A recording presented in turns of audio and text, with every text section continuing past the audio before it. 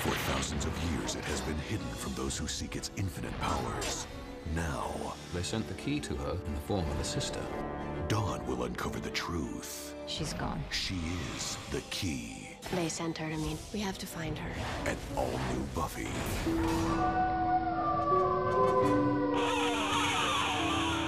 Welcome to I'm Eating This Banana, Lunchtime Be Damned, also known as If the Apocalypse Comes, Beat Me. This is a weekly-ish podcast about Buffy the Vampire Slayer, where we take a look at each episode according to its original air date 20 years ago, and this week's episode is Season 5, Episode 13, Blood Ties. We'll be talking about plot. We'll be talking about characters. We'll be talking about the Knights Templar, Templar Knights, Tempe Night Knights. So spoilers abound for this episode, every episode before it, after it, the comics, and probably other shows and movies. Probably. You know what? I'm not doing this podcast. Blobs of Energy don't need podcasts, do they?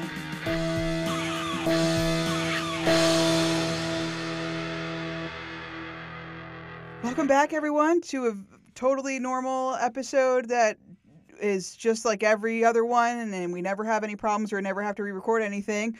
Parker said it's okay to make mistakes. Hey, who's the best podcaster around? That's me. My name is Kelly.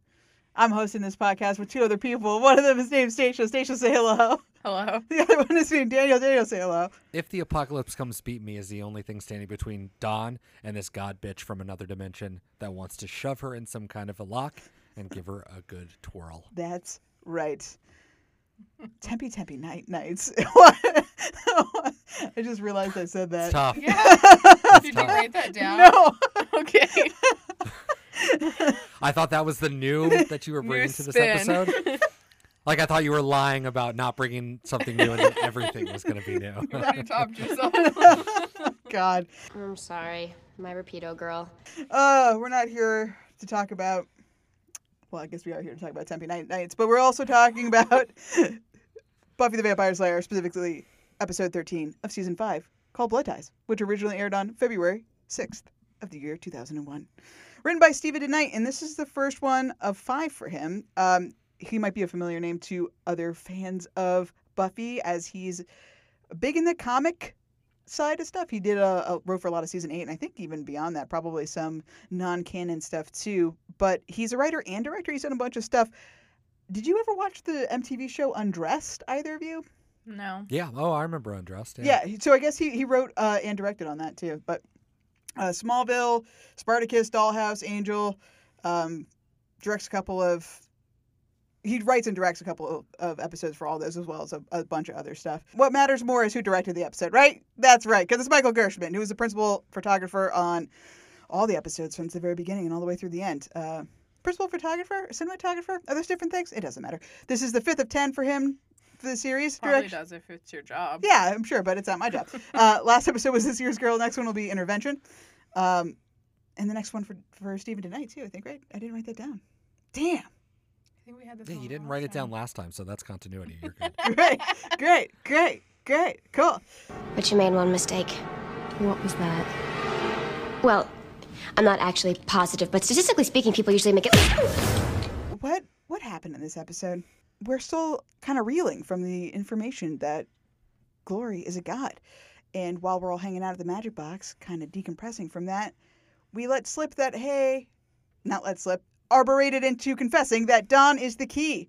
We didn't tell our friends, and probably for a good reason, because after we tell our friends, they almost immediately spill the beans, and they can't be cool for even 1 second and not tell Dawn.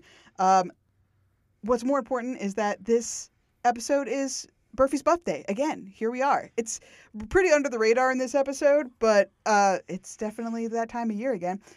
And we're all having a party and hanging out and doing that thing that we love to do, which is talk about Dawn within earshot to make her freak out and feel weird. And she does do that, and she decides that maybe she should go sleuthing and check out the magic box to see if maybe she can figure out what this key is and why everybody's being so freaking weird.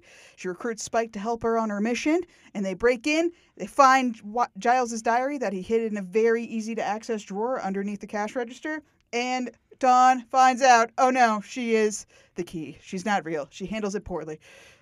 She goes on a little bit of a spiral. She sets her room on fire, but just the trash can parts of her room, and then flees the house. She goes to the hospital because that's where the crazies are after the revelation that second sight blokes and crazies can see the key. So she wants some information. She goes to the hospital, runs into crazies on purpose, runs into Ben accidentally. Ben, turns out, is Glory. Oh my God. And almost gets abducted / brain sucked by Glory, but doesn't because in the last second, Buffy comes to save the day. And Willow and Tara transport her into the sky to temporarily get her out of our face because it's not the last episode of the season yet, and we can't vanquish her. So, is there any firsts? I don't know. There's some fun facts, kind of. The morph scene between Glory and Ben apparently took 5 hours to shoot because basically 90s technology. Claire Kramer obviously is not as tall as Charlie Weber, so I guess she had to stand on a little box forever, and it took a very, very long time. And I just thought that was pretty funny. It was not worth it. What are you talking about? It was a huge reveal and totally necessary and couldn't have been accomplished any other way. The Dawn Get Out scream, that is the scream of Watch fame, happens in this episode. And the same exact scream, they could have just cut and pasted the scenes. The same exact scream happens on Buffy's next birthday. Can you believe? In the episode Older and Far Away, she does the exact same get out, get out, get out shriek. When you nail it the first time around, Do you think it is? Do you think it is? I the same mean, one? it's. Is this a conspiracy theory? I do. We should find out. We should actually pay really close attention to the audio and see if they just dubbed it in. Willow has a thing for Bubbles. Apparently, to Willow, Bubbles birthdays mean Bubbles and Bubbles mean birthdays because apparently, she if you notice in the background of Buffy's birthday scene, she's blowing bubbles, and then also at Tara's birthday and family, she's doing the same thing. Black nails, man, I'm really scraping the bottom of the barrel for stuff to talk about. Black nails are de rigueur, apparently. Is that how you use that? De rigueur? You would say black nails are de rigueur or de rigueur of the season or just de rigueur? Anyway, people like black nails. Spike's painting his nails in this episode, obviously. Oz used to rock some black nails. And even, I noticed, Glory in this episode also black nails. I mean, they could be like a really, really, really dark red. But... How is this? Is this a fun fact? It was so important the internet talked about it, so I am compelled to mention it. Meanwhile, I'm breaking my nails every day battling the forces of evil, and my French teacher can't even remember my name. Also, Chicken and Stars. the Oh, Joyce's go-to comfort food, and which I have totally respect because I always want Chicken and Stars when I don't feel good. She offers Chicken and Stars to Dawn because she's going through some stuff, and also did the same thing to Buffy during Earshot to try to fix her demon part. What are the aspect of the demon? That's what he says. Yep. Wait, but would you want Chicken and Stars when you find out that you're not real, though? Like, that you're just a figment? Would that help you? I mean, I don't know. That's never happened to me. I would not want it, though. I would Yeah, not want I don't know if it calls for soup, honestly. I don't know if, mental anguish calls for soup. It's mostly, sick, not feeling good. it. Would you turn down soup? See, I would never turn down the soup. So if Joyce offered me the soup, I'd still be mad about it, but I'd take it. I don't know. People handle emotions different ways. See, sometimes Chicken- when but I'm Chicken and upset... Stars. I would always say no to Chicken and Stars 'cause I don't What? like Chicken and Stars. It's Okay. icky. God. Oh, my God. Okay. Yeah, gross. Gross. I said it at the Weird, top. Nasty I'm done with the chicken bits. podcast. I gotta go. Oh, This is the Chicken and gosh. Stars podcast. Sad excuse for noodles. I mean, they are the tiniest bit of matter that could be It's so- considered a All noodle. of it's just It's made- tiny broth. rubble in the soup that you can't Yeah. pick any of it out. It's just weird mouthfeel. It's terrible. I mean, I don't think we saw her actually make the Chicken and Stars in Earshot. She just threatened to give it to her. I did take it as a threat. Yeah, she was never going to do it. Well, That's why she reacted so poorly. She was like, this is an empty threat. I've said yes before. I never got Chicken and Stars. She's just doing what she thinks moms do. So I'm mad right now. So I'm not going to put up with this bullshit. No. That's what that scene was. There's just one dusty can of Chicken and Stars that's been sitting there since they moved to Sunnydale. that's what we have. Yeah, I know. 'Cause you always want them and then you never eat them because it's gross. And you forget that until push comes to shove and you actually might have to eat it. It's like a comfort thing for her to have them in the house. Well, I could sit and debate how good Chicken and Stars is with you all night. Hey, did you like this episode of TV Station? As much as you like Chicken and Stars or more? On a scale of Chicken and Stars. This was, this was chicken soup for my soul. Oh. You remember those stories? Yes, of course. Of course. So it was good? Yeah, I like this episode. Okay. Well, it really depends on your feelings towards Chicken Soup for the Soul. Mine apparently immediately negative. So. That's how I learned the word suicide. What? You're welcome. Oh, I See, have this is already a better podcast. an anecdote for the Chicken Soup for the Soul too. I read one of them. I don't know which one of them. Little, like 12. Yeah. And there was a fucking note about Buffy the Vampire Slayer. There was a story about two girls Whoa. talking in high school, and their code name for the guy they liked was Xander from Buffy because he was the hottest. And I'm like, Ah, that's wrong. But Justice for Xander. that's objectively wrong.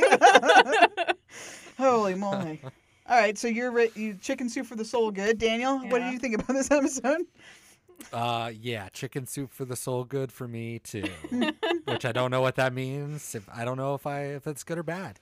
Yeah, no, it was good. Dawn is great. Trachtenberg is amazing. I'm constantly impressed with her, and it's fun to rewatch it and see how great she is. Anybody that can stand toe to toe with SMG is good. And every time SMG cries, it's nice when someone else on the cast can also cry. So the fact that she gave a good cry too, we're good. So, and you buy it. I just buy them being sisters, and the end was excellent. And I think there's definitely amazing moments of acting in this episode, and specifically from Michelle Trachtenberg. It is like one of the first times we really see Dawn and Spike get to bond, right? Like the only interaction they've had for a prolonged period of time happens off screen in the prior episode where they're in the Spike's tomb, but. The scene with them at the magic box was just like flawless acting wise. There's where they're trying to read the journal, and then Spike misspeaks when he reads, was just like such a moment of realism that I was just like totally impressed. It's rare when you can get sucked into a show so hard that you're like, oh my god, that was like a real thing that a real human being would do. Is this real life? Are we in a TV show? Is this the Matrix? It was just like really powerful and great, and I think that they both did an excellent job. And I just like, what a beautiful little subtle touch to really like make that scene. They started work, but the council has suggested to us that they were interrupted, presumably by Glory. They obviously did manage to accomplish the task. They had to be certain the Slayer would protect it with her life. So they sent the key to her in human form. In the form of a sister.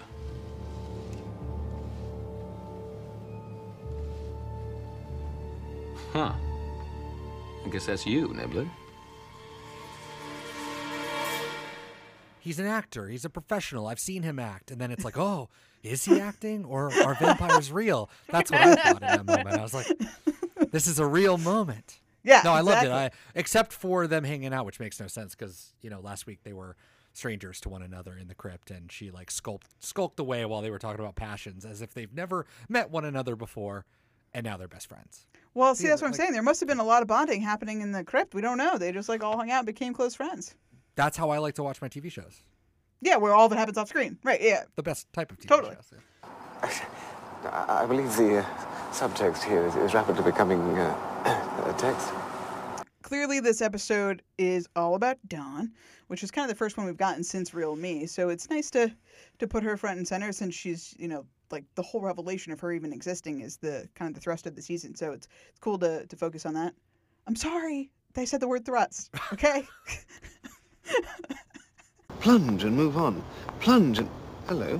This is a pretty thin metaphor for adoption, or at least that's like the consensus about this episode, right? And I agree to a point, but I think there's a pretty huge difference between being adopted and being a mythical ball of energy True.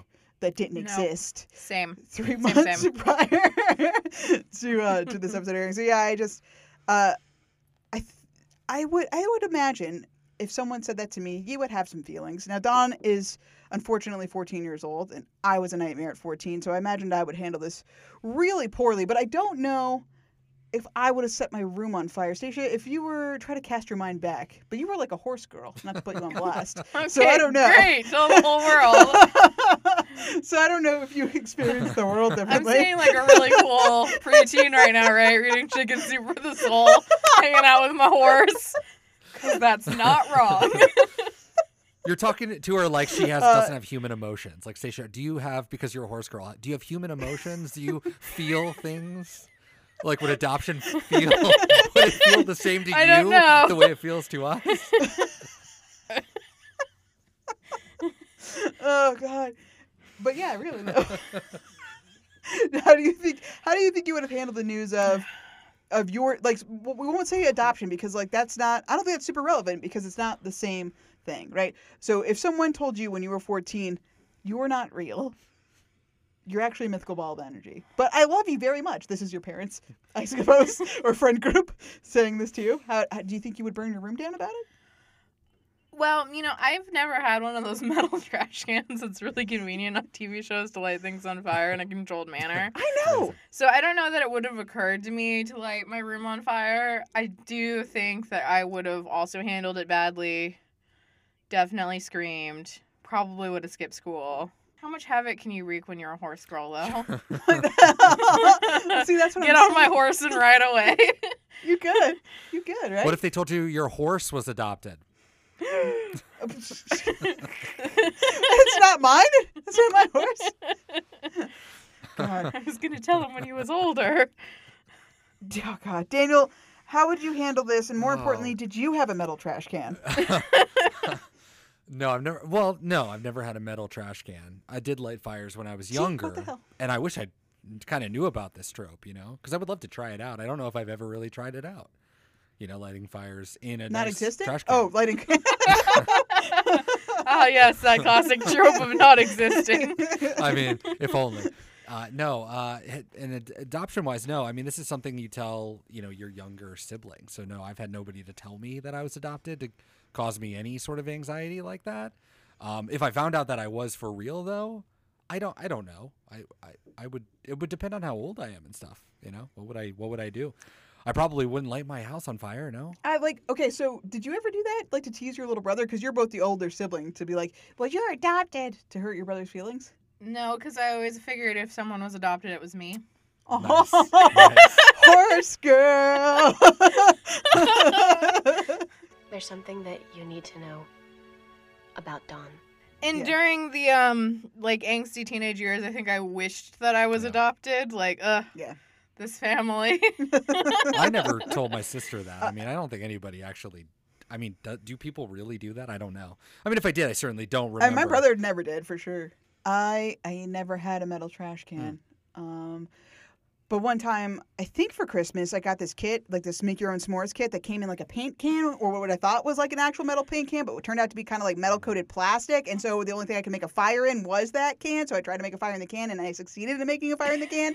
But then the can melted and burned a hole in the carpet, and my mom found out, and it was a really big mistake. So if you're going to build a fire in your house, make sure the metal can you're using is actually metal. It's a good way to get adopted, though. If you did do that and your parents found out, they could put you up for adoption. See, that's one They could. way. I mean, that, if you want to be adopted, there you go. Light your house on fire. You should have done that. You should have. Do you think so? One of the other like adoption on TV tropes, or maybe this is a real life thing too. I wasn't adopted. Nobody I know was adopted, except for like this one girl at work that we knew, and they told her when she was little. I think probably whenever she was able, like I don't know how young she was when they adopted her, but I would imagine like as soon as she had like rational thought, like that you could talk to explain an idea to her, old enough for that. They told her. Joyce says, we were going to wait till you're older, and that's such a common thing. Do you think that helps? Do you think it's better or worse? Would you want to know immediately, Stacia, or would you want to, I don't know. I think, and again, speaking as someone with absolutely no experience, having not been adopted and not adopting anyone, I would think that it would be better to tell them like immediately, or just like, like it should be a thing that you're open about. and that you talk about from the point that they can start to understand these concepts. Because I think that if you wait until they're older and they're 17 and then you like pull the rug out from under their feet, it's going to feel like, why was this a secret? Like, why did you hide this from me? Right. Well, and that's how Dawn feels even at 14. And I think that's the biggest thing. It's the betrayal aspect. And then the longer you do it, the more of your life you've been lied to, right? So I guess that just feels worse. Although, I mean, they only lied for like a couple of months. That is true. And they didn't even know they were lying for a good chunk of it. Because they didn't know she was vacant. They didn't know until like a month or two ago. Yeah, they're in the clear. They're fine. We're not going to be able to fix this with a hug and a kiss and a bowl of soup. Dawn needs to know where she came from. She needs real answers. What she needs is her sister, Buffy, not the Slayer. No, I would tell my kid as soon as possible, you know. Yeah. And once you felt like they were mature, I mean, it's going to change for everybody. I mean, I think in the alternate universe, I said something about taking a photo of them right when I got them or whatever. Or no, taking a video of me telling them as a baby. So then I'm in the clear. I told you the second you got in this house. Told them and then the second never again. And then that's it. I don't need to explain myself anymore. I treated you like my kid. It's not my fault. I mean, the thing not to do, though, is to walk around talking about, like, oh, should we tell our daughter that she's a fucking adoption and she's a fucking key and she's, like, inanimate objects and shit. That's the thing not to do. Like, you can tell them on your own time, but how about you don't talk shit about your fucking ball of energy that is also known as your child during your other daughter's birthday party or at every moment over the last 3 episodes? How about you don't do that? Oh, there is a name for that trope, by the way. I did look that up. The name for that trope, which is totally unfun and completely we could have puzzled it out ourselves, is out of context eavesdropping. No. Obviously. Yeah. Obviously.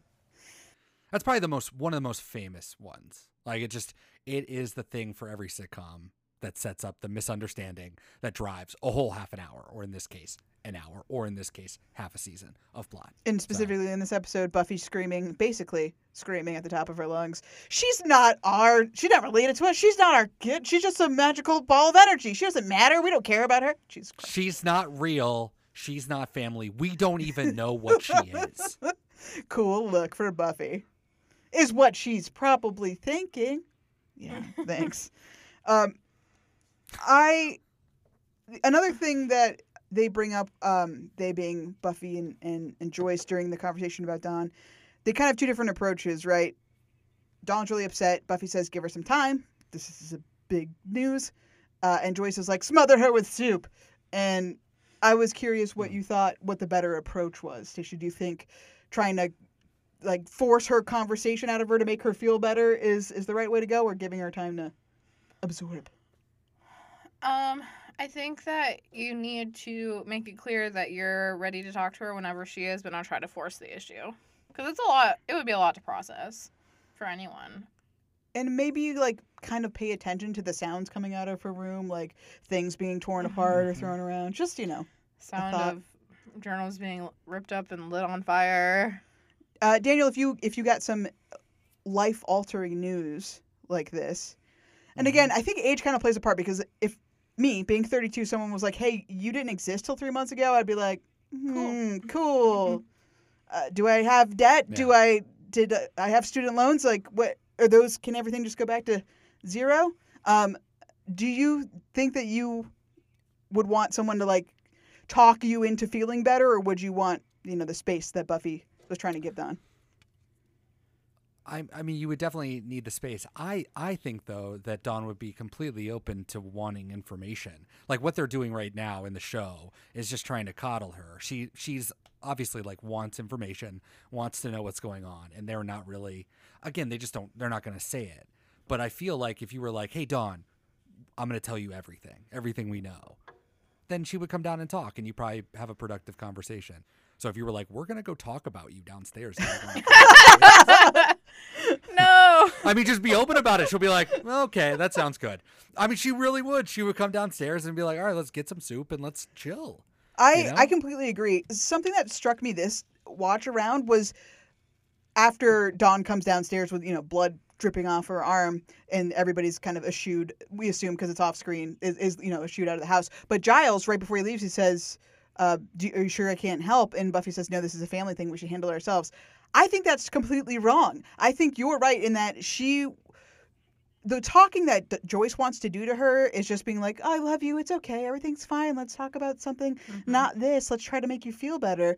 But what Giles would do is an information download, which I'm sure she does want. She wants answers. So I think Giles would be a great vessel for that, because not only is he not her mom or sister, he's a really knowledgeable person that can explain it, not coldly, not like detached, but I think that she would not direct any of her anger towards Giles. I mean, maybe she would, but it would be way less than being like my mom coming down on me, my sister trying to get in my head or whatever. Just be like, I want answers. This guy's delivering my answers. He's somebody I trust and, somebody I care about. But it's just, I think that would have been way better. She would have handled it way better and we would have had a different outcome. But we need a trash can fire. We really, really did. So I guess I'm glad that didn't happen for that reason. But Sure.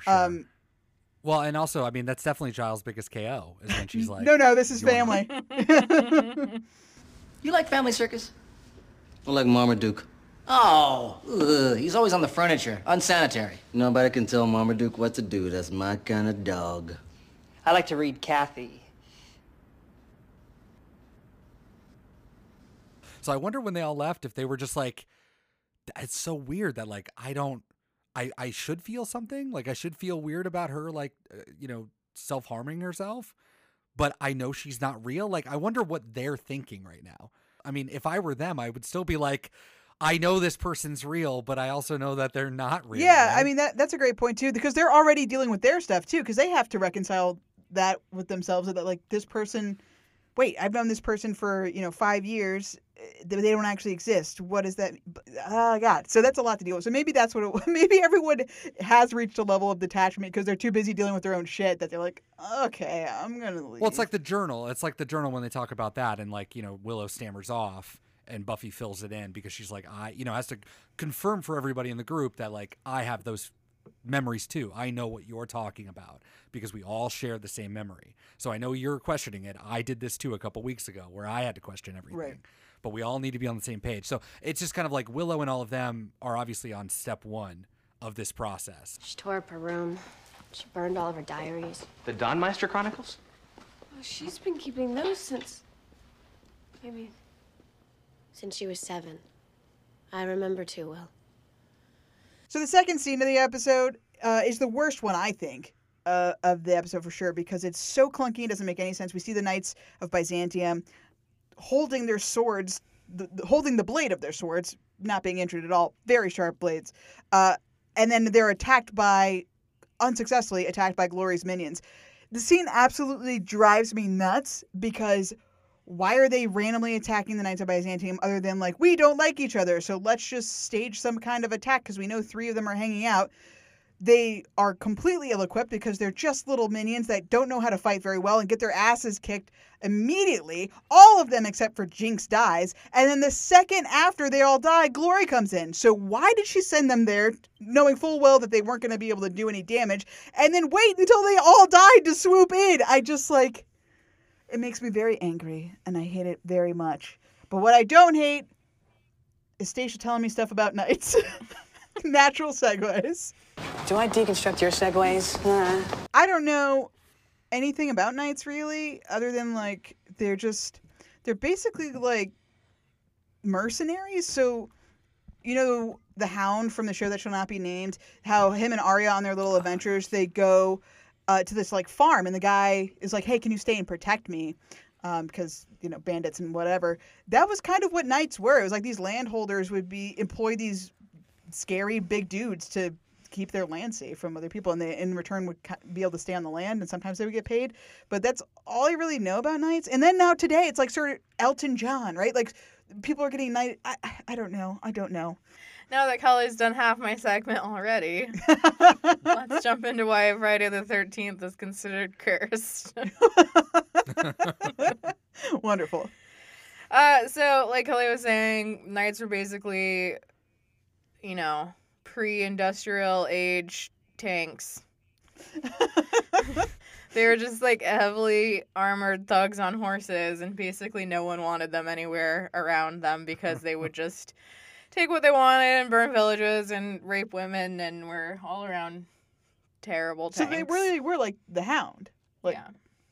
Bad dudes. Or like Gregor. Yeah, Gregor. Yeah, so there was this push to make knights into this idea of, like, chivalrous men. So you'd have, like, a code of honor to uphold because that wasn't always historically something that knights were known for. And it was much more, like, heavily something people assume, like, in hindsight. Like, poets started talking about how, like, these chivalrous knights doing these things to, like, protect a special woman or something. And that wasn't actually true at the time, but, like, in hindsight, people thought it was true. So then current knights were like, yeah. So anyways, out of this is born the Knights Templar. Their full name, Poor Fellow Soldiers of Christ in the Temple of Solomon. It definitely is not as snappy. It's hard to imagine why that wouldn't have caught on. But they were created in 1118 by a French knight who was like, hey, Christianity is basically the coolest.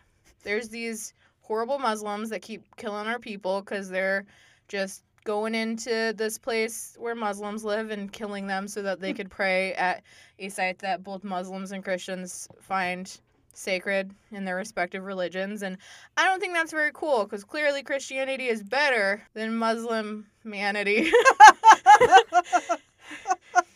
So I'm gonna create this order, Knights Templar, to keep our pilgrims safe. So they would guard pilgrims on their way to Jerusalem, generally, without getting killed. Ideally. But one of the things that they found was your target for robbery, if you're like, hey, I'm a rich pilgrim and I've got all this money, I'm taken to my holy site. So the knights were like, why don't we just remove that variable and make the pilgrims not worth robbing? So, pilgrim, give me your 1,000 gold. I'll give you a piece of paper that says you gave me 1,000 gold. And when you go to Jerusalem, you can give Jerusalem me a piece of paper. That piece of paper. And Jerusalem me will give you your 1,000 gold back. It's a really cool system. You won't get robbed to death. And you'll be able to do all your money stuff. And pilgrims were like, yeah, this is actually pretty cool. So it was basically like the first sort of banking institution. And the knights, well, they took vows of poverty. So individually, the knights didn't own anything. They also had a lot of other vows of, like, chastity. They weren't even allowed to, like, hug their moms. It was a really, like, messed up Oedipal thing. I don't know. Anyways, people would bequeath, like, gold and land to them, especially when those people died, like, in their wills. And so after a while, the Knights Templar as a group was actually, like, ridiculously wealthy and owned a huge portion of Europe. Like, all these little plots of land started to add up to, like, a large plot of land. Like, oh, hey, we own France. Yeah. Nice. Yeah. And the French king was like, side-eyeing him the whole time. So, in addition to this banking multinational corporation that they began across all of Europe and the Middle East, the other thing is, since they're so devoted to their faith, they're also basically impossible to kill because they don't give up unless they're told to give up by, like, one of their higher commanders or whatever, because it's much more honoring to die for Jesus Christ, your Lord and Savior, who didn't save you in this moment, than to, like, run away. So, like, their, like, sort of, like, fame was cemented at one of the most famous battles of the Crusades in 1177 called the Battle of Montgisard. Basically, the 16-year-old king with leprosy was like, hey, 500 Templar Knights, I've got 1,000-foot soldiers. Let's go against Saladin's Egyptian army of 26,000 people. And the Templars were like, yeah, all right. And basically, they kicked Saladin's butt so thoroughly, he ran back to Europe with only a tenth of his actual beginning army. So they were, like, highly respected, highly wealthy, but then the Crusades end.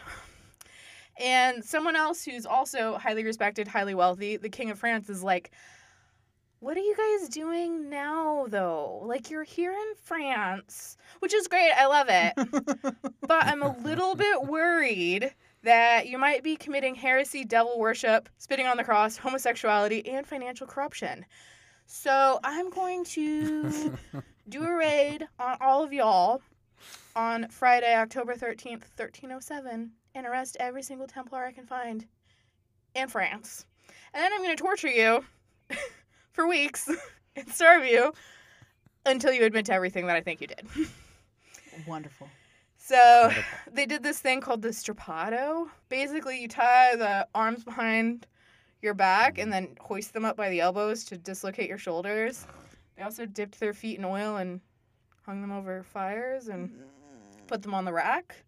And basically only gave them like scraps of bread and water. So obviously, after a couple of weeks, and these were mostly like not hardened war veterans. They were like accountants, right? Like they were like the banking people. They weren't like the ones going out with swords. They were the people writing the notes that say, "We owe you." So they quickly confessed all manner of horrible things. And basically the king was like, "Aha! I knew it. You were dirty scoundrels all along. I'm going to make sure that you're no longer anything," and officially disbanded them in 1312. In 1310, he burned 50 of them at the stake. 1312, he officially dissolved the order. And then in 1314, most of them, like, re-upped. Like, yeah, I was a bad person. Like, let me go. And then the king was like, yeah, okay, just, like, let's not do this again. But the ones that didn't died in captivity, except for a couple of people in 1314 were burned at the stake. And that was the end. Oh, wow. Neat. So much burning. And that's why we think that Friday the 13th is unlucky, because hundreds of people were arrested in France and tortured until they admitted to being gay. And were murdered for it. Amongst other things, but mostly the gay thing. That's so crazy that the Knights Templar is like the origin story of Friday the 13th. I would have never... Yeah, it's wild. I mean, they're actually like the origin story of a lot of things. Like, they had a uniform that they had to wear, and part of the uniform was like this white bib. That's not what they called it, but it was basically like a bib. Tunic. That's also not what they called it. And that was like what Sir Galahad wore in King Arthur and the Knights of the Round Table, because he was supposed to be like the most righteous and chivalrous of all the knights, and so he was kind of modeled off like a Knight Templar. So. Because they were the chivalrous, coolest, toughest. Bestest. Yeah. Yeah, I mean, and it's kind of interesting because the Knights Templar, they had a really big impact on Europe and, like, honestly, banking. They kind of invented, like, our, like, modern concept of banking. But there were a lot of other religious knight groups at the time that were doing basically the same thing, not the banking, but, like, the protecting of pilgrims and stuff that we don't even think about anymore. Like, those just don't matter. But the Knights Templar are, like, you know, they're still in pop culture today, like Dan Brown's book and Da Vinci Code. And the other offshoots of that, yeah. Well, and also Assassin's Creed, famously. So yeah, they run the whole world in Assassin's Creed. So you go back in time and relive these memories, and everything's all connected to the Knights Templar and the Apple of Knowledge or whatever, and all these memories of the whole history of everything from. And the first game takes place pretty much like post Crusade. So. Yeah, it's fascinating. When they were still a group, there were rumors that, you know, they were protecting either the Holy Grail or the Shroud of Turin, which are obviously, like, holy relics in Christian faith. And I think part of that has helped keep them, like, alive in sort of, like, modern consciousness, because you have that question of, like, what if? I don't really take knights like in my head. I don't think of them as crusaders. I think of them as just like Don Quixote and like these guys, like, I'm on a mission doing a thing. And it's like, keep all of the relevance to our real world today out of it. Thank you very much. Let's just have you as a historical fact, but it's not true. A specific king with like specific uniform and you're like, I don't know, like the king's army and... Yeah, well, I mean, I think that the analogy to them being like tanks is really apt. Like, that's how I think of it, that they're just a military unit. Yeah. But that's, like, not even really true. They're all just kind of loosely about the land. And it's just so funny that through branding in a really great spirit of fake it till you make it, some, like, poets or, like, people that were just concerned citizens basically were like, hey, why don't we start telling everyone that knights are really good people? Yeah. So that all these assholes will start being good people. And then it worked! Like, it did! It's so fucking crazy. Super worked. Man, never doubt the power of a poet, I guess. Yeah. Do we think the Knights of Byzantium are they're chivalrous? Do we ever get any indication that they are, or they're just kind of like a different type of knight? Like more of a more generic one? I mean, I kind of thought that they were loosely based on that, but like Stacia, through her research, I don't think it's really true. They're just like generic knight. And again, it's just like generic fraternal order. These guys just happen to wear chainmail and have swords. I mean, I think to the point that they're like the rumor that the Templars were protecting the Holy Grail or something. That's a good point. Is along the same line, and it's like a religious order. But that being said, like that's where it diverges. So it could definitely have been like the point of inspiration, and then twist it to fit the story. Play around with history. It's fun. We all kind of get it when we see the person in chainmail. We're like, got it. Knights. Yeah. Nice. We're going up against a god, an actual mightier than thou god. Well, you know what they say, the bigger they are. The faster they stomp you into nothing. She's right. It's nice that they're called Byzantium, which is, a thing we have in our world too. So it's very convenient that we can refer to them as something we understand, even though they're from a different planet, right? They're from a different fucking universe. The knights are not, no. They're from here. They're from oh, okay. Yeah, the knights and the monks, everybody's from here. The only thing that's not from here is Glory and the Key. Well, wait, so these guys just they live in the chainmail? They just they just in their lives. Yeah, they man. Go to the store. They lived in the Soviet Union before. Yeah, they are up at Safeway with their scooting along in their buggies with their fucking chainmail. Now I would imagine just like any I thought good. That they came from another planet. No, I had no idea. No. Well, that's they're all just better. humans. They're all just humans that are like. Obviously, this is all supposed to. Well, maybe not. Obviously, I'm assuming that they're all supposed to have come about around the same time. I don't know why I made that association in my head. It's never explicitly said, that's for sure. But like the monks and these guys kind of came about around the same time. But I don't know that that's true because Byzantium, that's a thing, right? Like that was a period in history because there was that was a ruling group, right? The Byzantines. Well, it's the offshoot of the Rome, Holy Roman Empire, or whatever. Yeah, exactly. Yeah, that was around the 1100s, right? I mean, Rome I'm fell thinking in 400, so yeah, after that. That's probably why they're named that. I'm assuming that's when the order formed. But yeah, they're totally human. That would be a really silly named name. That would be so generic at the time, though. The Knights of Byzantium, totally. Like the we're Knights all of America. Byzantium guys. Yeah, the Knights of America. Oh no. That actually sounds really weird and racist. Well, the Ku Klux Klan, they call themselves Knights. Do they? Yeah. Oh. I thought they called themselves wizards. That's the higher ups. Oh. And Grand Dragons and shit. They have all kinds of names. Yeah. The leader of the Knights Templar was Grand Master. Yeah, see? They always gotta be grand something. Weird. Fucking losers. Obviously we know Glory is immortal. Right. Because she's like just this side of time or whatever. Yeah. Or just this side of forever. Is Ben just like the latest in her string of Bens? So that's what kind of something we talked about at the beginning of the season because there is no concrete answer. Because I was curious. Remember, was Glory transforming into him as a baby, right? Baby Glory. Who knows? I think, to the best of what I've been able to cobble together and just kind of putting pieces, filling in the gaps, I think that Glory did her soul or whatever essence fused with him when he was born, right? Like life starts at conception, guys. Whenever that happened, Glory came into existence when he also came into existence. So from being a baby, which is weird to think about because theoretically he had parents and their child was just flashing back and forth.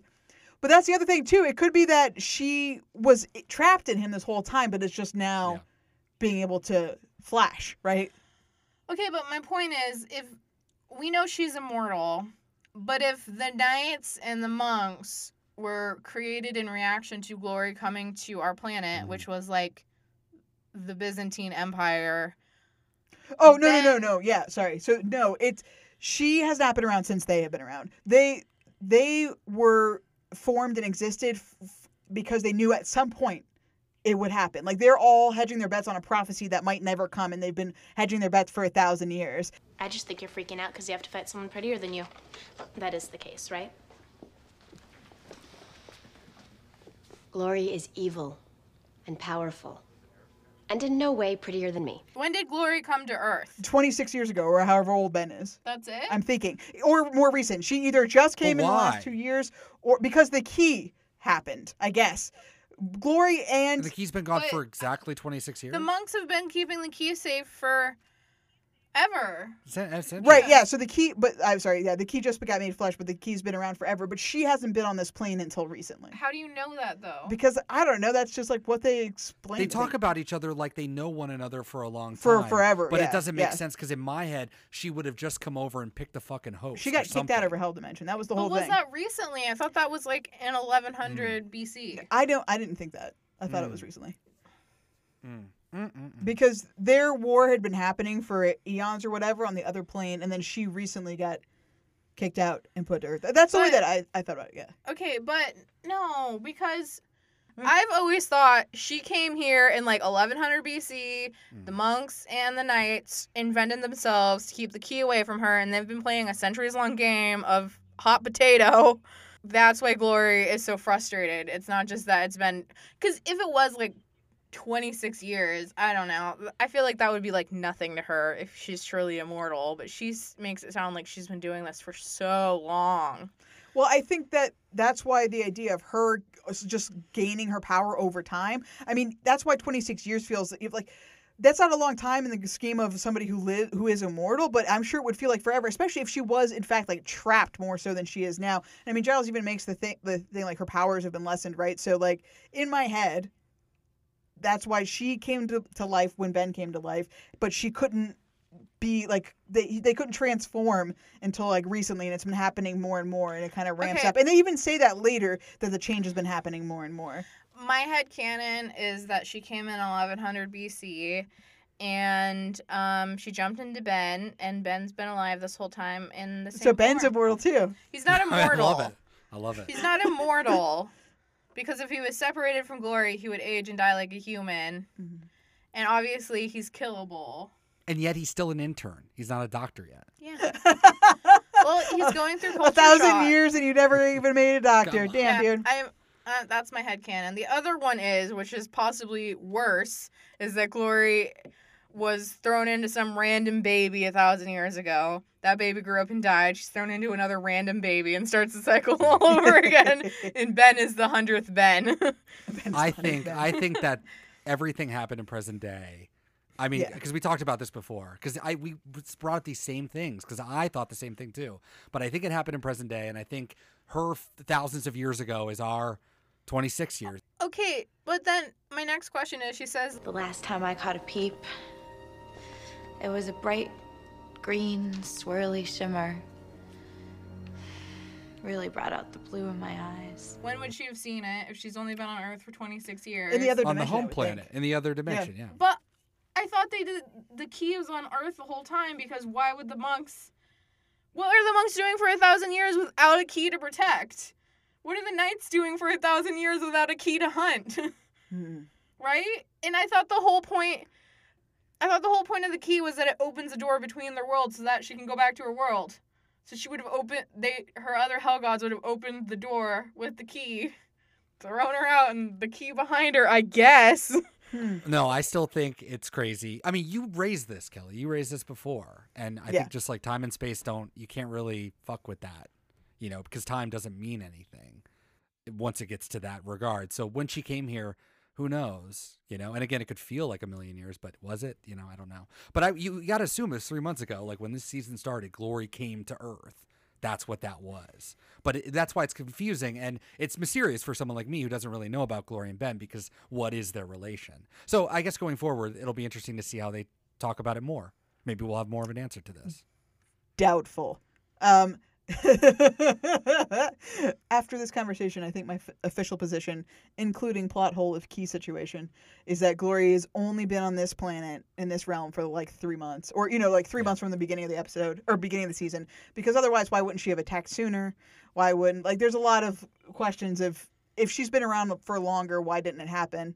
And even my idea of maybe she couldn't take over Ben's body sooner or whatever, it just seems a little weird. So I think she's only been here for a very short amount of time, while the knights and the monks have been here way longer. It can't be that short amount of time, because clearly he's known her for a long time, and he's had to clean up her messes before. Was that really like the last 3 months? He's know. gotten It's that been a jaded really and over it? trying 5 months, guys. Okay? No. It's been really hard. No, and this is like, I feel like this is a guy that like talks about this like, I've been doing this for 1,000 years. He does. He Not does. like, I've been doing this for the last 2 years since she started taking over my body. Like, no. Like, the way he said, I've been cleaning up Glory's messes for a long time is not like, that's what the weariness of 1,000 years. I'm sorry, that's my position. In my head, he's a god too. So in my head, as a viewer, I don't know what Ben is, but I would think Ben is immortal. I would think Ben is also a powerful being. In my head, I would almost think that a Ben Glory confrontation would be kind of like what's going to come, because that there's two competing things inside this one entity right now that are going to explode. Because I don't know, watching this, it's like, oh my God, Ben is Glory, Glory is Ben. What does that mean? It's not real. None of this. They made it. Dawn. I'm nothing. I'm just a thing the monks made so Glory couldn't find me. I'm not real. You're the key. How do you know about the key? Go. Before she finds you, don't ask me how she knows, because she always knows. Just go. Wait, calm You down. don't Just tell me. understand. You're a kid. You stay, she'll find you. She finds you, she'll hurt you. We'll never know. And that's okay. I know. I've already come up with the most plausible explanation, which is because Glory is fused to his body, he's not going to naturally age and die. He's been the same age since he was fused to her.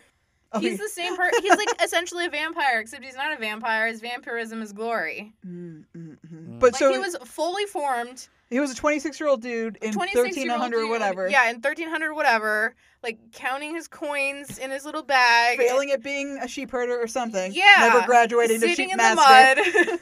Sitting in the mud, and then this, like, red streak comes out of the air and strikes him, and then suddenly he's like a wand woman walking around, and then he gets shooed out of the village for being a weirdo.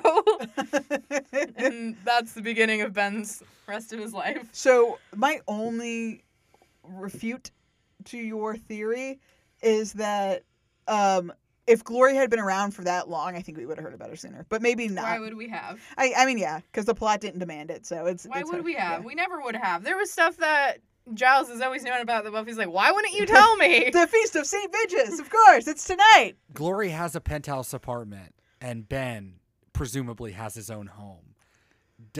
They're the same person, right? So when Glory's up there in the penthouse, Ben is not in his house, right? Oh my God. Yes, correct. Yeah. I keep imagining Glory waking up in like day-old boxers in his like crumb-filled bed because he does not have time to do laundry as an intern, and being like, And if he forgets to pay his rent, like, I mean, there's so many things that could potentially just go wrong by accident, and then which, like, what the fuck is this? What the fuck is and this? we're supposed to believe they got it together enough to go to Czechoslovakia together. Well, that refutes your 1,000-year theory, though, because they would have worked in tandem by this point, because they talk about each other like they know each other. So they've certainly had conversations in some way with one another. They would have gotten their shit together for over 1,000 years, at least in my head. Because right now, I doubt. I mean, he's clearly not at the penthouse, right? So what is he doing? How is he affording this penthouse, and where does he live? Does he just live down the hall? Is the penthouse also his home, just as his? That's him. That's just him. He just. I know Glory's the bad guy, but like it's pretty uncool for her to not just like set Ben up, right? Like clearly she's living the lifestyle. He could just live at her place, but no, he's got to go live in whatever hole he lives in. Right? Doesn't when he becomes Glory, or the other way around, like when he becomes Ben again, Ben can just stay. Yeah. Right? Like, what's going to stop him until he turns back into Glory? Maybe it's just like a convenience thing, because like if you want to bring a date home, how do you explain all these women's clothes in your closet? Exactly. Oh no, it's cool. I'm just a god half the time. I think that maybe he has his own room. Maybe they do live together and he has his own room. And then if he brings the lady over, he's just like, yeah, my roommate. I mean, we do, and again, maybe I hallucinated this, but in my head, because we don't know that Ben is Glory and Glory is Ben because Dawn's already forgotten, Buffy goes on a date with Ben, or is at least going to, because they meet at that party with the robot, and she calls and leaves a voicemail on his voicemail. Oh. A voicemail on his voicemail. On his physical landline. Answering machine. Thank you, God. That's what that ancient technology is called. Physical landline. Physical. I'm just like trying to be like, not a cell phone, because they didn't have whatever. Anyways, she leaves a voicemail on his answering machine, and Gloria is the one that hears it.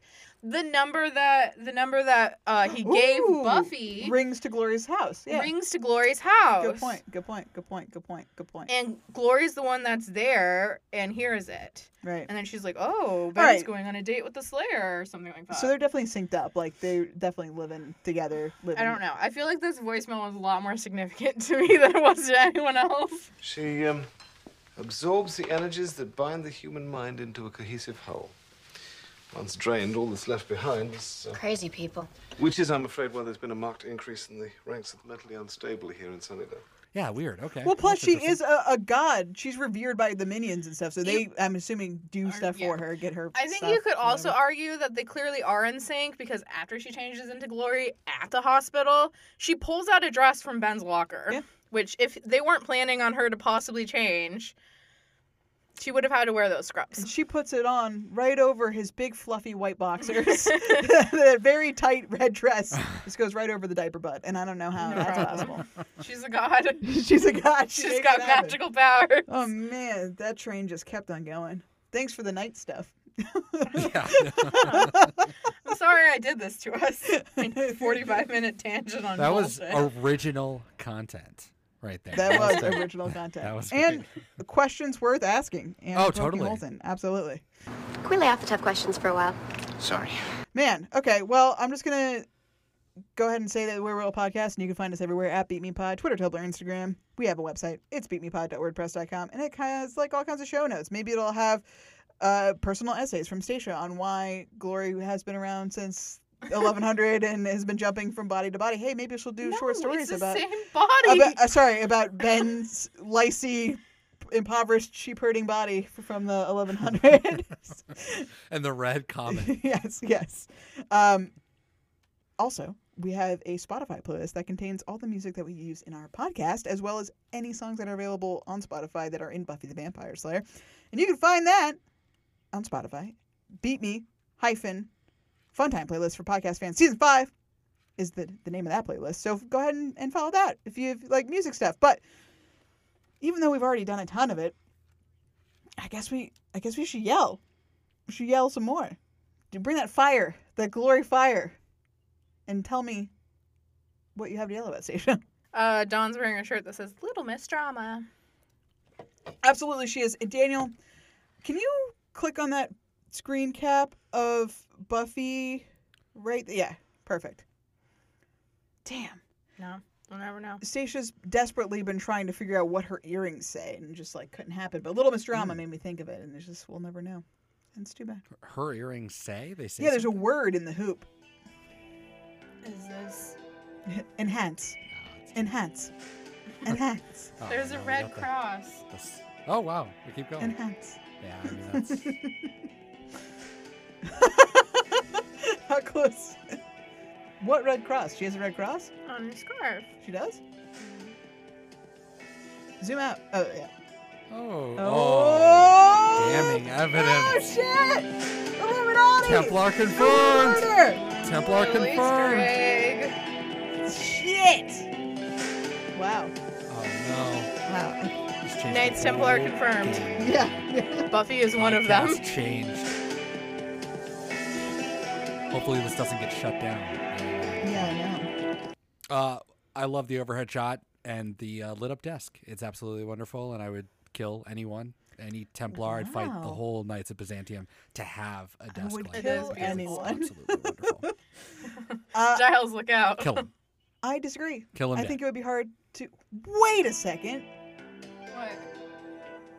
How is the light that's following the circle of the desk light shining through what seems to be a pretty thick book? Is the light actually coming from above?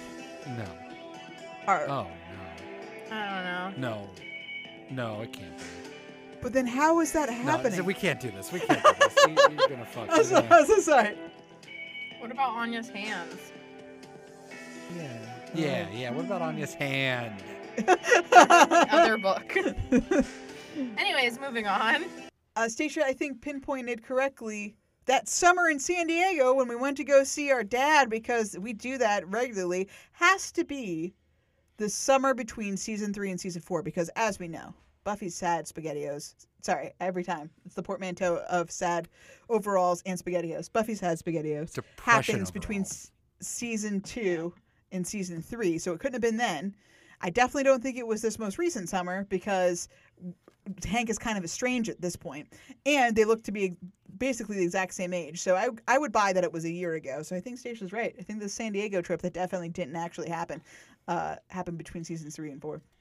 I love that Dawn decided to set the mood to get life-altering information by setting up books she wasn't intending to read, open to specific pages, lighting multiple candles, one of which is a pink unicorn, which is the best candle I've ever seen in my life. And I would like one now, but I'm sure they're like $120.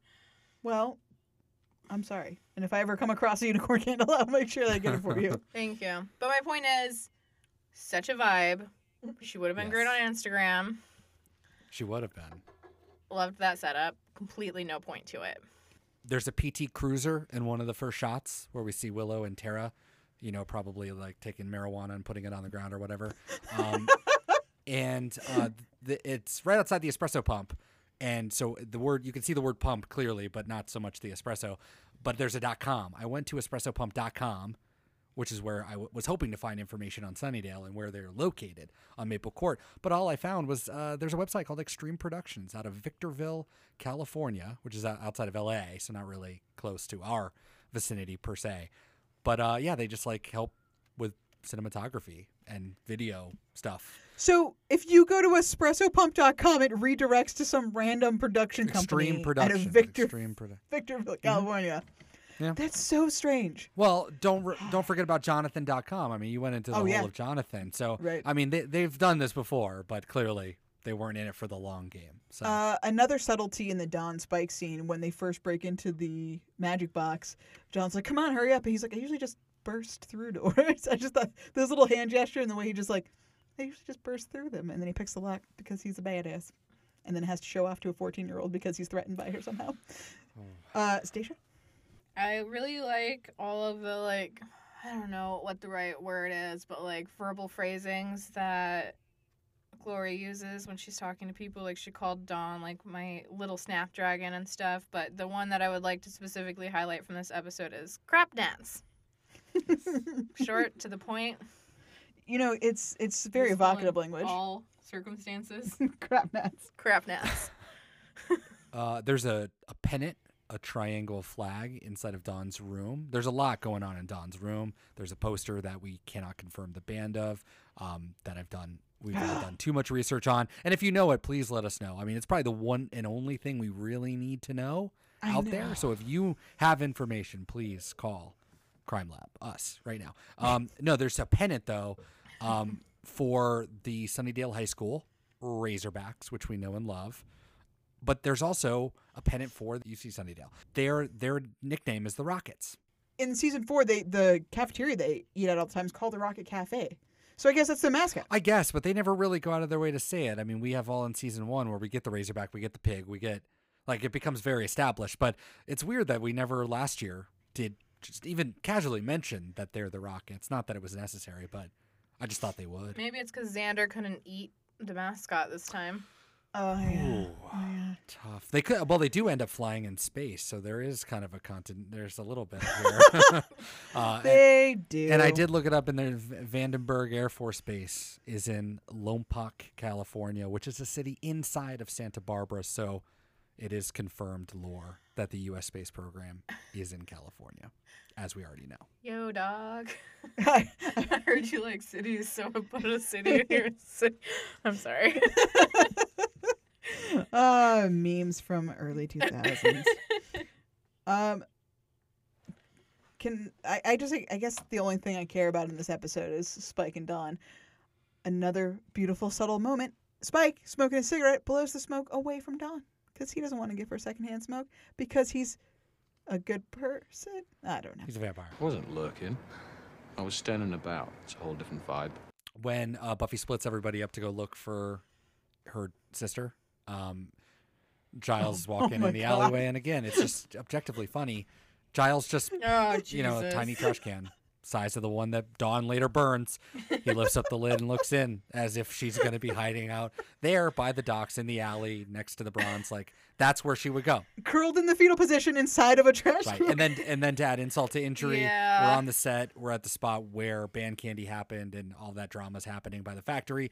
And I love it because, you know, Giles is also standing level with the stage, and there's a little step ladder there, and he can clearly see with eyesight onto the stage, and no one's there, but he climbs up the ladder anyway, 2 or 3 steps, just to get a better view of the thing he can already see. And while he's doing that, Xander leans down and peers into a corner that he can also, it's clearly lit, and you can see that no one's there, but he needed to make sure that Dawn was also not in a fetal position there in the corner next to the stage, that they were standing 4 feet away from, and 4 feet, no, 4 inches away from. I mean, they're so close. So that was all really stupid. No, I mean, he had to get up the little stepladder, otherwise we couldn't confirm. I mean, later Buffy's like, did you check the carousel? And Giles was really waiting for her to be like, did you check the dumpsters? For him to be like, yes, and she's not there either. Not even the little trash can. That's The small trash can by the bronze. Did you check that? She loves to hang out in there. Did you lift up the lid, though? Did you lift up the lid? My God. Did you lift up the lid, though? So good. Oh, God. Another subtle moment in this episode that I didn't really catch multiple times that I've watched this, when Dawn sets her trash can fire and Joyce and Buffy, burst through the door. Buffy literally kicks down the door, and there's like a little piece of the frame that flies off because she like kicked the door in, and it was just so fluid and so like nonchalant. Like, yeah, of course I can fucking kick a door down. We don't have to talk about it anymore. It's season 5. I just really like that. It's like, of course I can kick a door down. Would she be into, though? That seems like an overreaction. It's danger. It's danger, girl. She gotta get in there. Does the door lock? Oh, you could have just opened it. I mean, that would have been so much easier. It was locked, guys. Was it? Was it? Well, we've also seen Buffy do that move, right? When the door is locked and she just like turns it really hard. Breaks the doorknob. Yeah. So I guess she could have done that. It would have been a little less traumatic. But, if Joyce has one purpose on this show, it's to pay for house repairs. Fine. She kicks down the door, and then she immediately looks nowhere in the room. It's like she loses the ability to see and starts screaming at Dawn, who's clearly not there. And Joyce has to twice get Buffy's attention to gesture at the open window for Buffy to be like, oh. She's gone. That was so terrible. No, she really could hurt. She's not here. Shut up, Buffy. Let us never forget Xander when talking about Dawn having a crush on him. He says, Just saying, powerful being, big energy gal, digging the Zan man. Some guys are just cooler, you know? What? And another disgusting thing, he says, big girl god Jones. Gross. Love it. The guard walked into the dressing room or the break room, whatever room that was, and without even skipping a beat, walks right in and it's just like, you shouldn't be here. And then he gets killed. And I'm just wondering how many times has he done that in his career, just walk into a room and just immediately, you're not supposed to be here. Maybe that's a thing he does, and he wasn't expecting to die because he's had good luck so far. But that seemed like an insane thing to do. There's no way he could know every fucking doctor in this hospital. That could be a brand new person who started work today. And you're just yelling at her for being in a dressing room? Also, you're just walking in. I can see people behind you. Also, people are changing, and it's a break room. They're sitting there eating food and coffee, and people could just be changing over there. That seems weird. Yeah, the layout doesn't make any sense. But Daniel, he knew that she didn't belong there because women can't be doctors. That's not a thing. That's not a thing. Do we really believe that Sunnydale has more than 3 doctors, though? Tara being scared of Glory is really heartbreaking in hindsight because she gets her brain sucked out. Everything about Tara's heartbreaking in hindsight. That's 100% true. But yeah, when they're all around the magic box table at the beginning and they're talking about what Glory does, and she's like, she's a brain sucker? She sucks brains? At least vampires just kill you. And it's like, oh, she's going to do that to you. Wah, wah. Yeah. Daniel? Thanks for bringing us down. I know. Blood on blood contact is always gross, and I hate it as like a thing people do. Did she hurt you? Why do you care? Because I love you. You're my sister. No, I'm not. Yes, you are. Look, it's blood. It's Summer's blood.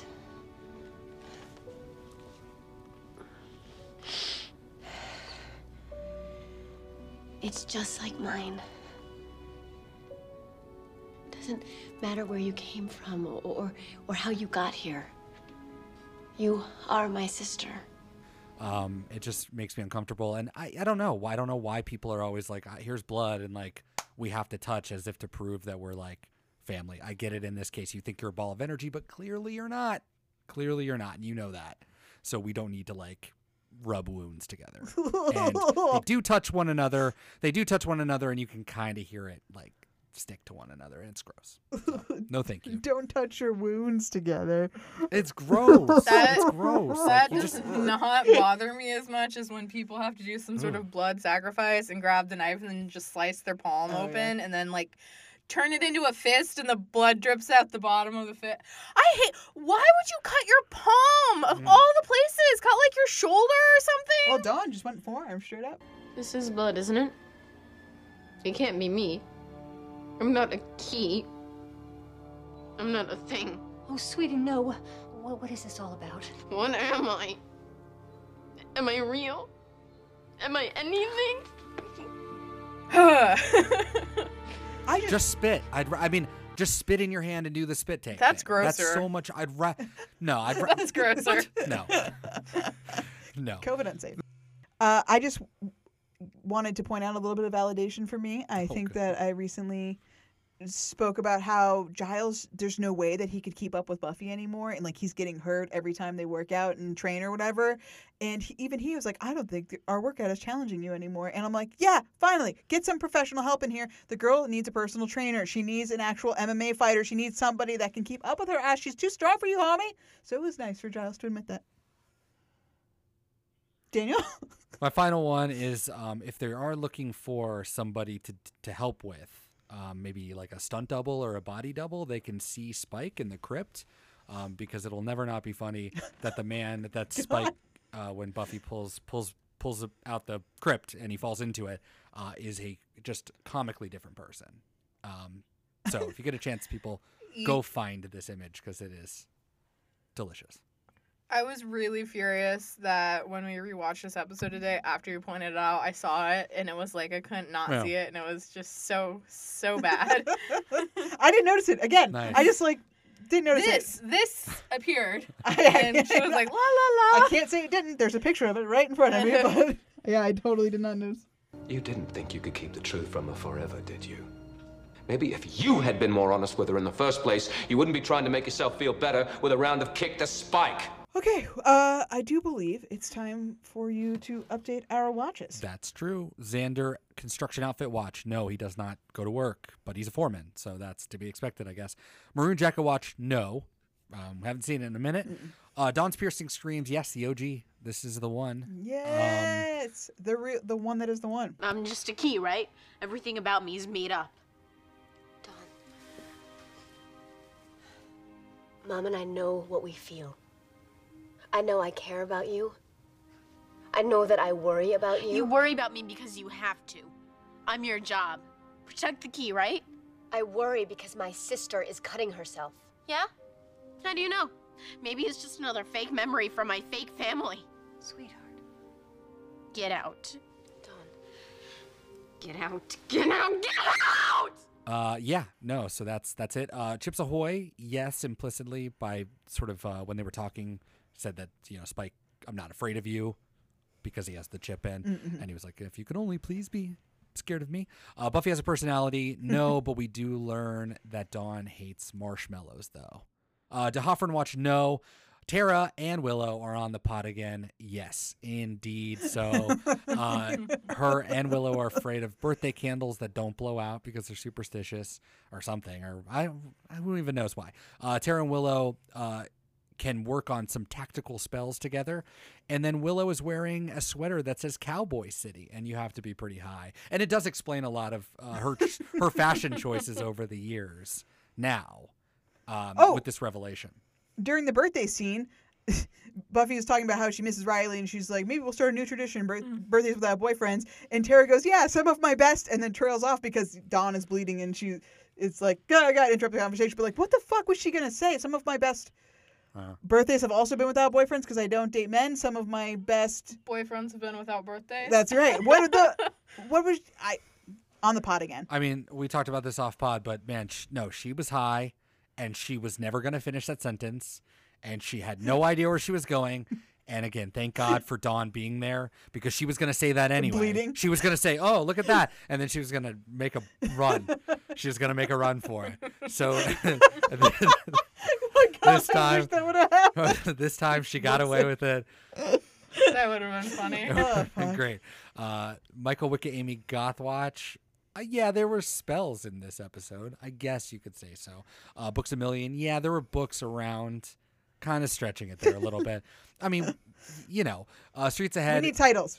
Oh, we need titles. Okay, so no. So then it's a no. Streets Ahead, no.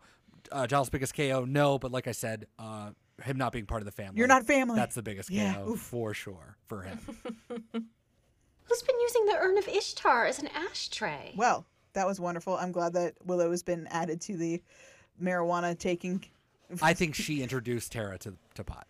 You think Willow was the inciting incident? I think she's been the dealer this whole time. Maybe didn't introduce, but that might have been how they sort of, if we didn't see how they got together. Oh, right. Wicca group. Right. Right. Yeah, she was the drug dealer supplier for the Wiccan group.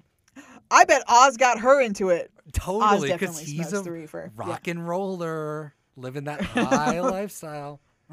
With his black fingernails, never forget. Black fingernails. That's the true sign of a pothead. Oh my God, Spike's a pothead. Mm-hmm. Spike could have introduced Oz. Sure. Of course he is. It's a pot cabal. Okay. What? I don't know. It's time to rank the sucker. That's what I know. Tell us your rankings, Kelly. No, I don't want to. Okay, I'll go. I mean, I guess you could go. It's always me first. Yeah. Let's not break tradition. Willow hack / we talk about the net / something wicked this way comes. I gave it a 9 because we got protection spells, we got teleportation spells, and this might be the first time that Willow gets hurt during a spell. We get the nosebleed. I don't remember if that's happened to her before yet. It'll happen in the future for sure. But Giles, level of Giles, I gotta say, I don't think he was the Giles he could beat. He gets shown up by Anya because Anya knows way more about other dimensions than him. She's 1,000 years old. And an ex-demon. It's true. So of course she does. That he's wearing this pale gray blue windbreaker during the Buffy birthday scene. It looks like he borrowed it from Buffy. Buffy's buff day. Doesn't this look like the season 1 jacket she wears? It does kind of, yeah. And I think it's completely uncharacteristic. And I don't know. I think that he's not doing. Oh yeah, and also searching poorly by looking in trash cans. I gotta say, that's rough. That's rough. I think he just didn't want to be around Xander anymore, so he's just like, oh God, fill in time, like whatever. And Xander's just following, Maybe he was debating jumping into the trash can. Well, and Xander probably is just following him, and he's like, oh, Giles just looked into the trash can. That was weird, so I'm gonna stare into this corner. I feel like they were just riffing off of one another without thinking because they're just talking and not, paying attention. It was all just a game of how long do we have to look like we're looking before we can go. That was all it was. Basically. I gave him a 7. Could have been lower, but I mean, the points demand. Joyce, now, great mom to Dawn, I think. We kind of said that maybe her method wasn't the best, but I think the impulse to want to take care of your kid, while should be common sense, you got to give Joyce credit when it does happen because it doesn't always come so easily to her. She is infantilizing Dawn, which is the last thing that she wants. She is saying, you're a baby, you need chicken and stars. And Dawn's like, yeah, I might be fucking 6 months old, but you know what? I think I'm 14. I think I'm almost an adult. So fuck you. No, she was saying, I love you, have soup. Yeah, you'll say that for your rankings, but that's not what happened. She does freak out on Buffy a little bit, though, so I only gave her an 8. And also, she's not going to be with. We're really counting down the episodes here. An 8. Yeah, an 8. Damn. Deal with it. Monster of the Week again. I'm at a loss. Is it Glory? Is it the Knights of Byzantium? Is it the betrayal of not being told that you are a mystical ball of energy? Is it Ben? Because Ben. I think turns out Ben's. I don't know if he's a good guy. Mm-mm. I don't know. He summoned the Queller Demon to kill all these people. Didn't have a problem with it. Beat the shit out of Jinx. No problem with it. he seems to be a little self-serving, which I get. I mean, you know, survival instinct, you want to keep yourself alive, but then again, he does save Dawn essentially in this episode. He tries his best to get her to leave the fucking room. She refuses. But, you know, that's not the worst. I don't know. Because I don't really know who the big bad is, I just gave it a 3 cuz I don't know. Or sorry, Monster of the Week. I don't know. 3 it is. Relationship goodness or badness. Dawn and everyone kind of terrible, but then by the end, Dawn and everyone kind of good, and Dawn and Spike are great. So 7. And episode specific. Finally, the key is the link. The link must be severed. Such is the will of God. Such is the will of God. You gotta love a single-minded paramilitary force with a little mantra. It's just like classic bad guy stuff, and I'm into it. 10 out of 10. It's 44 overall for the episode, which puts this 1 above family and 1 below checkpoint. 5 for the season. Stacia, what do you got? I ranked this 39 out of 91. Okay. Where Upper is middle? Dark Age?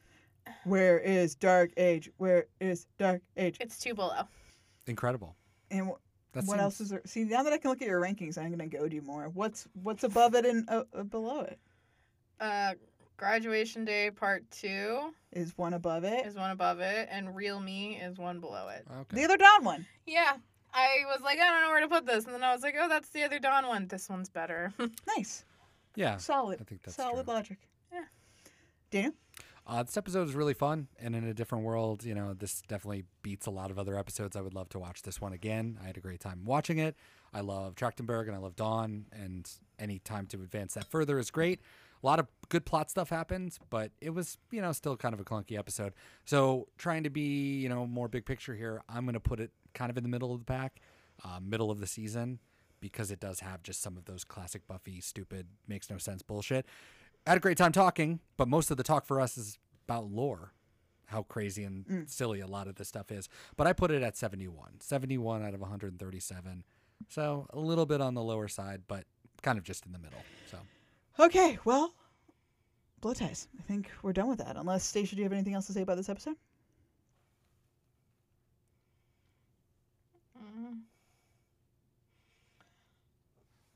No. Daniel, do you have anything else to say about this episode of television? Fine, I'm going to bed.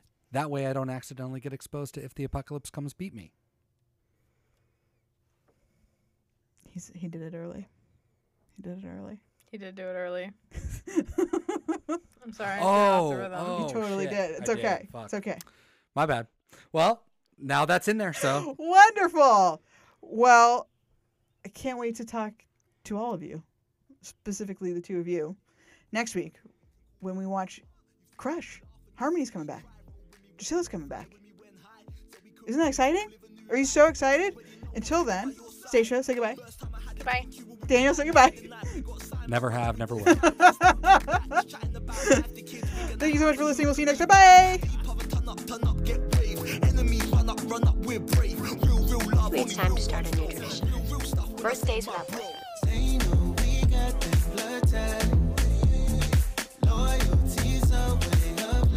That could be just as much fun. Preaching to the choir here, baby.